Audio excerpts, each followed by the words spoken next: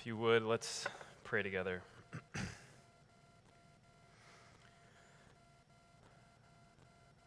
God, we pray now that as we consider this psalm and consider these words that David wrote many, many years ago, that you would cause them by the work of your Spirit to pierce our hearts and to open our eyes to see more of who you are and what it looks like to know you and to know your goodness and your grace to us in and through Jesus, and to trust you. We pray that you would help us now. We ask in Jesus' name. Amen. Well, if you were with us last week, I mentioned that we're kind of doing a slight pivot in our series in the Psalms this summer. Last week we were in Psalm 3, which showed us why it is absolutely necessary that each of us cultivate a life where God is more and more real, where knowing God can lead us to lives that are characterized by what we've been talking about for a long time now, this way of wonder, this way of life of enjoying God and knowing God and being in awe of His presence. And this morning, what I want to do is look at Psalm 4, and I want us to dig in a little bit more and think, what does this look like practically? How do we cultivate a life like this way of wonder? And how do we do that, especially in a time of trouble, in a time where your life might be surrounded by troubles and hardships? How do we do that? If you look at Psalm 4, verse 1, that third line where David says, "You freed me from affliction." Another way to try to express this poetic language, another English translation might be, "I was hard pressed, and you set me at large. You gave me room." Here's the idea. You are in a soul-crushing experience. You are in distress and affliction, and what your life feels like is like the walls of your life are closing in on you, and you feel like you can't even breathe. And then, knowing God and knowing His presence and that reality seems to just lift you up and transport you to a place that's like the Smoky Mountains or the Grand Canyon or the Rockies. And all of a sudden, you can breathe, and there's a sense of relief, and there's peace. That's what David's describing in verse 1. And this morning, what I want us to try to do is to think about how do we cultivate a life where a relationship with God can be so real and so powerful that in the midst of affliction, in the midst of weighty burdens, God's presence and the reality of who He is can do that. It can lift you up, and it can set you at large and fill your life with peace. Well, what's going on in Psalm 4? What is David up against? Numerous scholars link Psalms 3 and 4 in a few different ways. So, for example, both Psalms are situated in times of trouble. Both Psalms, we see the presence of enemies that are seeking to do harm through lies, through falsehood, enemies who are seeking to heap shame and condemnation on David. And also, this really interesting detail, in Psalm 3, verse 5, David writes about waking up after a good night's sleep where God has sustained him. And in Psalm 4:8, you'll notice he writes of how he will lie down and sleep in peace. And this has led some to suggest that these two Psalms actually reflect a single day in the life of David. In that historical situation we talked about last week when David fled from his son Absalom. So if we were to view it that way, Psalm 3 then would be written in the morning after David had awoken and he had been able to get that good night's sleep. The Lord had protected him. And Psalm 4 now is written after another day of trouble. If you weren't with us last week, or if you just forgot, the historical situation is recorded in 2 Samuel chapter 15 and following. And what has happened is one of David's sons has staged a coup. This son, Absalom, for many years has been conspiring against David. He has been outside of Jerusalem telling people as they come in, oh, wouldn't it be so great if you just had a leader who would listen to you and would do you good and give you justice? And he's presenting himself as, that's me. Look at how great I am. I'm that leader. David, he's a fool. He's incompetent. He's not doing what he needs to do as king. And in this, he steals the hearts of the people away from David, and then at a specific moment in time, he sends out secret messages to the tribes, goes to a location, and proclaims himself king. The people are gathering around him, and they are for this regime change, and David has to flee. He has to leave Jerusalem and go into the wilderness. And it would seem like David has lost everything. All of his earthly glory has been taken, and it's come through his own child. And then even add to this, we didn't talk about this much last week, but in an ancient Near Eastern context like David's, this would be devastating, not just because in a sense his career is over, or personally and relationally, his son wants him dead, but also his honor. This is an honor-shame culture. David's identity, his sense of self, his sense of self-worth is being turned to shame before the entire nation. He is being humiliated. This is what we see in verse 2 of this psalm, where David speaks out against those rising against him, and he says, "How long will my honor," or you could also translate that, "my glory, be turned to shame"? How long will people love what is worthless? How long will you love that which is empty and void, that which is not true? How long will you seek after lies? The entire thing with Absalom, it's a lie. It's empty. It's built on false promises. And yet, what we saw last week was that you can be in a situation like that, like David is in, and yet God can be more real and more weighty than the enemies surrounding you. God can be more real than all the other stuff that's going on. And so I want us to dig into that idea and think about, how do we cultivate a life like that? How do we grow into a life where knowing and enjoying God can captivate us like that? So as we look at Psalm 4, here's what I want us to do. I want you to imagine that you are one of David's friends. You're one of the group that is loyal to him, and so you are leaving Jerusalem, and you are with him as you're heading into the wilderness. You are with him as all of this stuff is hitting the fan. You are with him through that first night and waking up and everything is, kind of okay, but now you've had another day and the trouble is still there and you are with him. First, what does David counsel you to do? What does he say to his friends?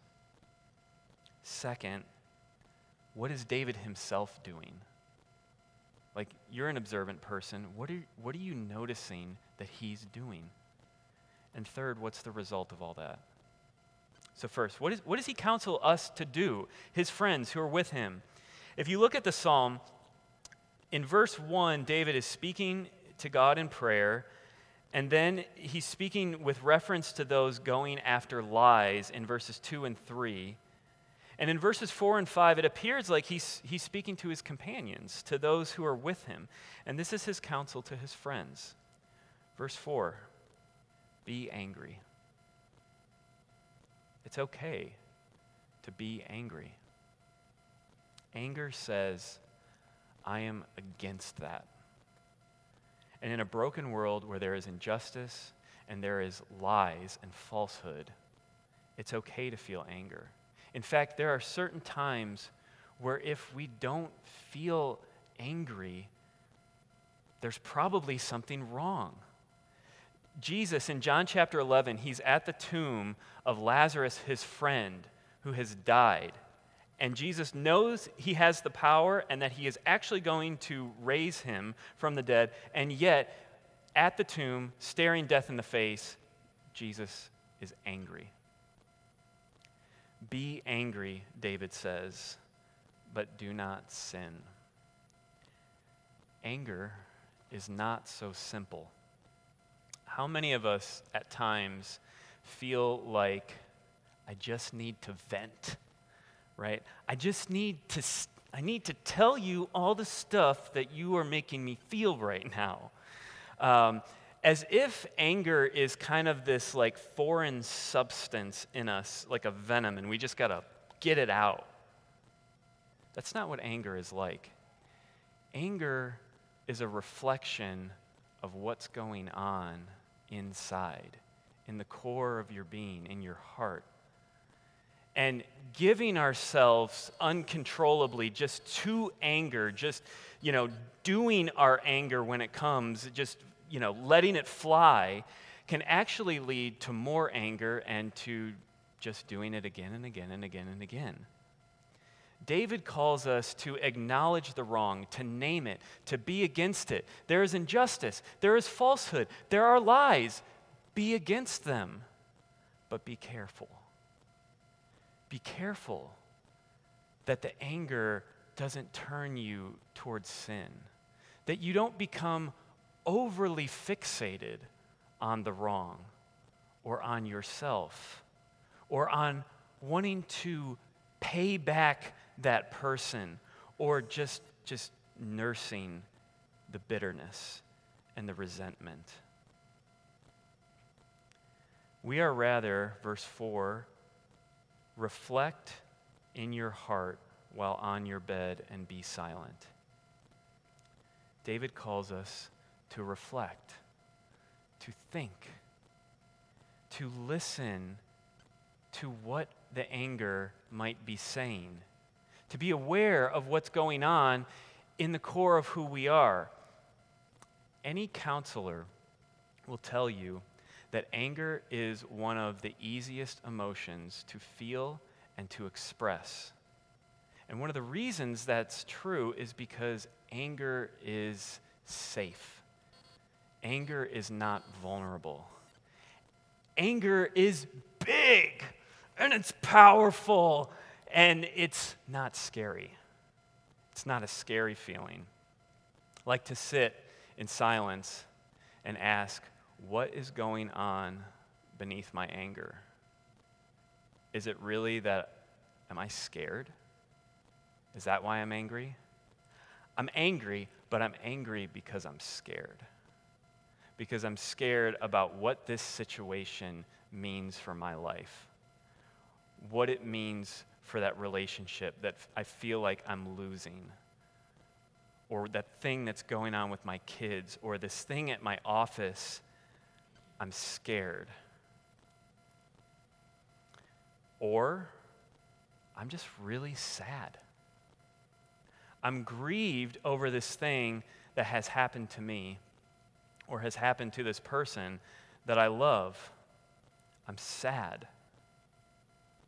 I remember when I was working for RUF, Reformed University Fellowship, campus ministry, and I was at a training for campus ministers, and there was a Christian psychologist who was speaking to our group, and he said something that I don't think I'll ever forget.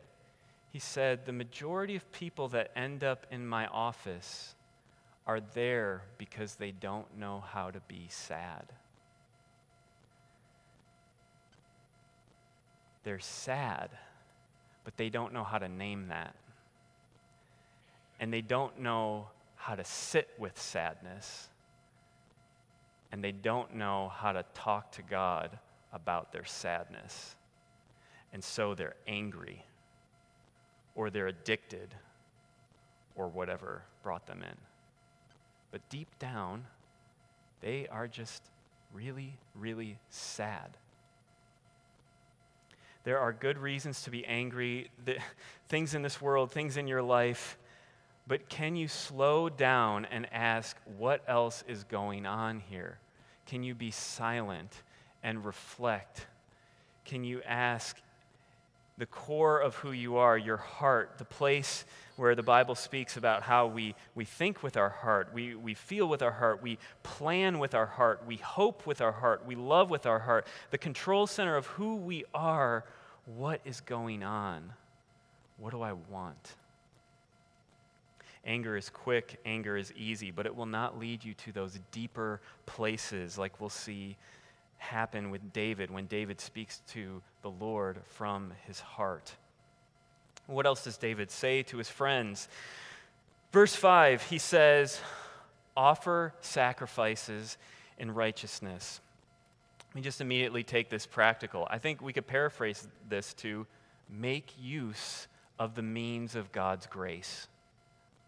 What has God given us that we might know him, that we might enjoy him, that we might love him, that we might grow? Well, he's given us his word. He's given us prayer. He's given us this table. He's given us the local church and life together. He's given us the body. In the midst of trouble, what are you doing with the means of grace? Are you utilizing those things? Are you leaning into those things? Are you listening to God? Are you speaking to God? Are you continuing to enmesh yourself in the life of the body? Are you using your gifts and receiving the gifts of others? Do this, David says in verse 5, and trust in the Lord. And I think those ideas are connected because you can see how that is actually an expression of faith. Sometimes literally like showing up here on Sunday morning when you don't want to is an expression of faith. Because there will for sure be times in our lives where things will be going really bad and we're going to be super disoriented. We're not going to know left from right, up from down. And in those places, that's when often the doubts creep in and we start to wonder, like, is any of this even true? And does any of this even matter? Is this even worth it? Is it helping? Is God real? But that is precisely the time not to bail, but to actually lean in to what God has given you, to reorient you. Because perhaps through that experience of holding on to God and continuing to just show up to the means of grace and receive it, that God is actually going to deepen your resilience, that he's going to deepen your experience of his grace and knowing him. This is what David says to his friends. But second, let's think now, what does David himself do? Well, obviously he's praying, but what I really want you to notice is that he prays and he holds on to specific things about who God is and what God has said that are specific to the trouble that he's facing. Specific challenges that are in his life, and he grabs onto specific promises or aspects of God's character. Look at verse 1. David prays, God who vindicates me. Or that could also be translated, God of my righteousness. If you remember from last week, there are voices of condemnation in David's life, and they are saying in the midst of his trouble and his experiences, they are saying, there is no salvation for you in God. It is hopeless. Give it up. God has delivered you over to your own evil. This is your fault. And though those voices are wicked and they don't love God, as we said last week, there's an element of truth in that. Because David knows from 2 Samuel 12 that God has told him that this situation with Absalom is a direct result of his sin with Bathsheba, adultery, and then killing her husband to cover it all up. And David had cried out to God for grace and mercy, saying, God, forgive me, cleanse me. And God had answered his prayer and has restored him. But now it's like David is experiencing those consequences in his face. And so what does he do? He cries out to the God who is his righteousness, the God who has the final word on David's life, the God in whose hands he is depending. This is the God who says, I declare you to be right. I set you right with myself, not because of what you've done, but because of my grace. Do you see what he's doing there? What else does he do? In verse 3, in response to those who are turning his glory into shame, David says, know that the Lord has set apart the faithful for himself. The Lord will hear when I call to him. The verb there, set apart, it only shows up 4 other times in the Old Testament. It is abundantly clear what David is referring to. All of these other uses all occur in the book of Exodus, and they all refer to the same reality. And the reality is that the Lord makes a distinction between those who belong to him and those who don't. He makes a distinction between Israel and Egypt. So when the plague of the flies comes, God sets apart the people of Israel, and they're spared. And when the plague hits the livestock belonging to the Israelites, it's set apart, and they're kept safe. In Exodus chapter 11, verse 7, God says, not even a dog will be allowed to growl at you, so that you may know that I have set apart Israel for myself. And David is in this moment where he is, in a sense, confessing his faith, kind of like we just did a few minutes ago when we confessed our faith using the words of the Heidelberg Catechism. And I have to imagine there are times where you've come into this church and the words of the Heidelberg Catechism, when we confess it, as we do often, don't feel true. It does not feel like God is watching over me. It does not feel like he knows every hair of my head and he actually cares about anything in my life. It doesn't feel that way. But what David is doing in this moment is he's confessing his faith. He's saying, you have set apart the godly for yourself. I belong to you. And I know that you hear me. Do you see what he's doing? In verse 6, when many of David's friends are despairing and losing hope, and they lament and they say, who will show us anything good? David says, I know who will show us good. And where does he go? He goes to the book of Numbers. I don't know if you know the reference that he's making here, but that seems like that's probably not where most of us would go. But he goes to the book of Numbers, Numbers 6, the blessing that we often say at the end of our services, the Lord bless you and keep you. The Lord make his face to shine upon you and be gracious to you. The Lord turn his face toward you and give you peace. He turns to that exact point in Israel's history when Israel was not doing well. They were in the wilderness. They did not believe God often. They did not trust God. They rebelled. They said, why have you brought us here? Did you bring us into the wilderness to kill us? And God is actually saying, I'm committed to blessing you. So Aaron, you're going to say this over the lives of the Israelites because this is who I am. I'm going to bless my people. And in this moment, who will show us any good? David says, I know who will show us good. Do you see what he's doing? There is not a problem that David is facing that he cannot grab some aspect of God's character or God's promises or something that God has done, and he's grabbing onto these in these specific moments of trial and temptation and trouble, and he's holding on to them. And what is the result? Verses 7 and 8. You have put more joy in my heart than they have when their grain and new wine abound. I will both lie down and sleep in peace. For you alone, Lord, make me live in safety. Joy and peace. Joy, David says, greater than material and circumstantial prosperity, right? This is an agrarian society, so if your grain abounds, that's like you are financially set. You have all that you need.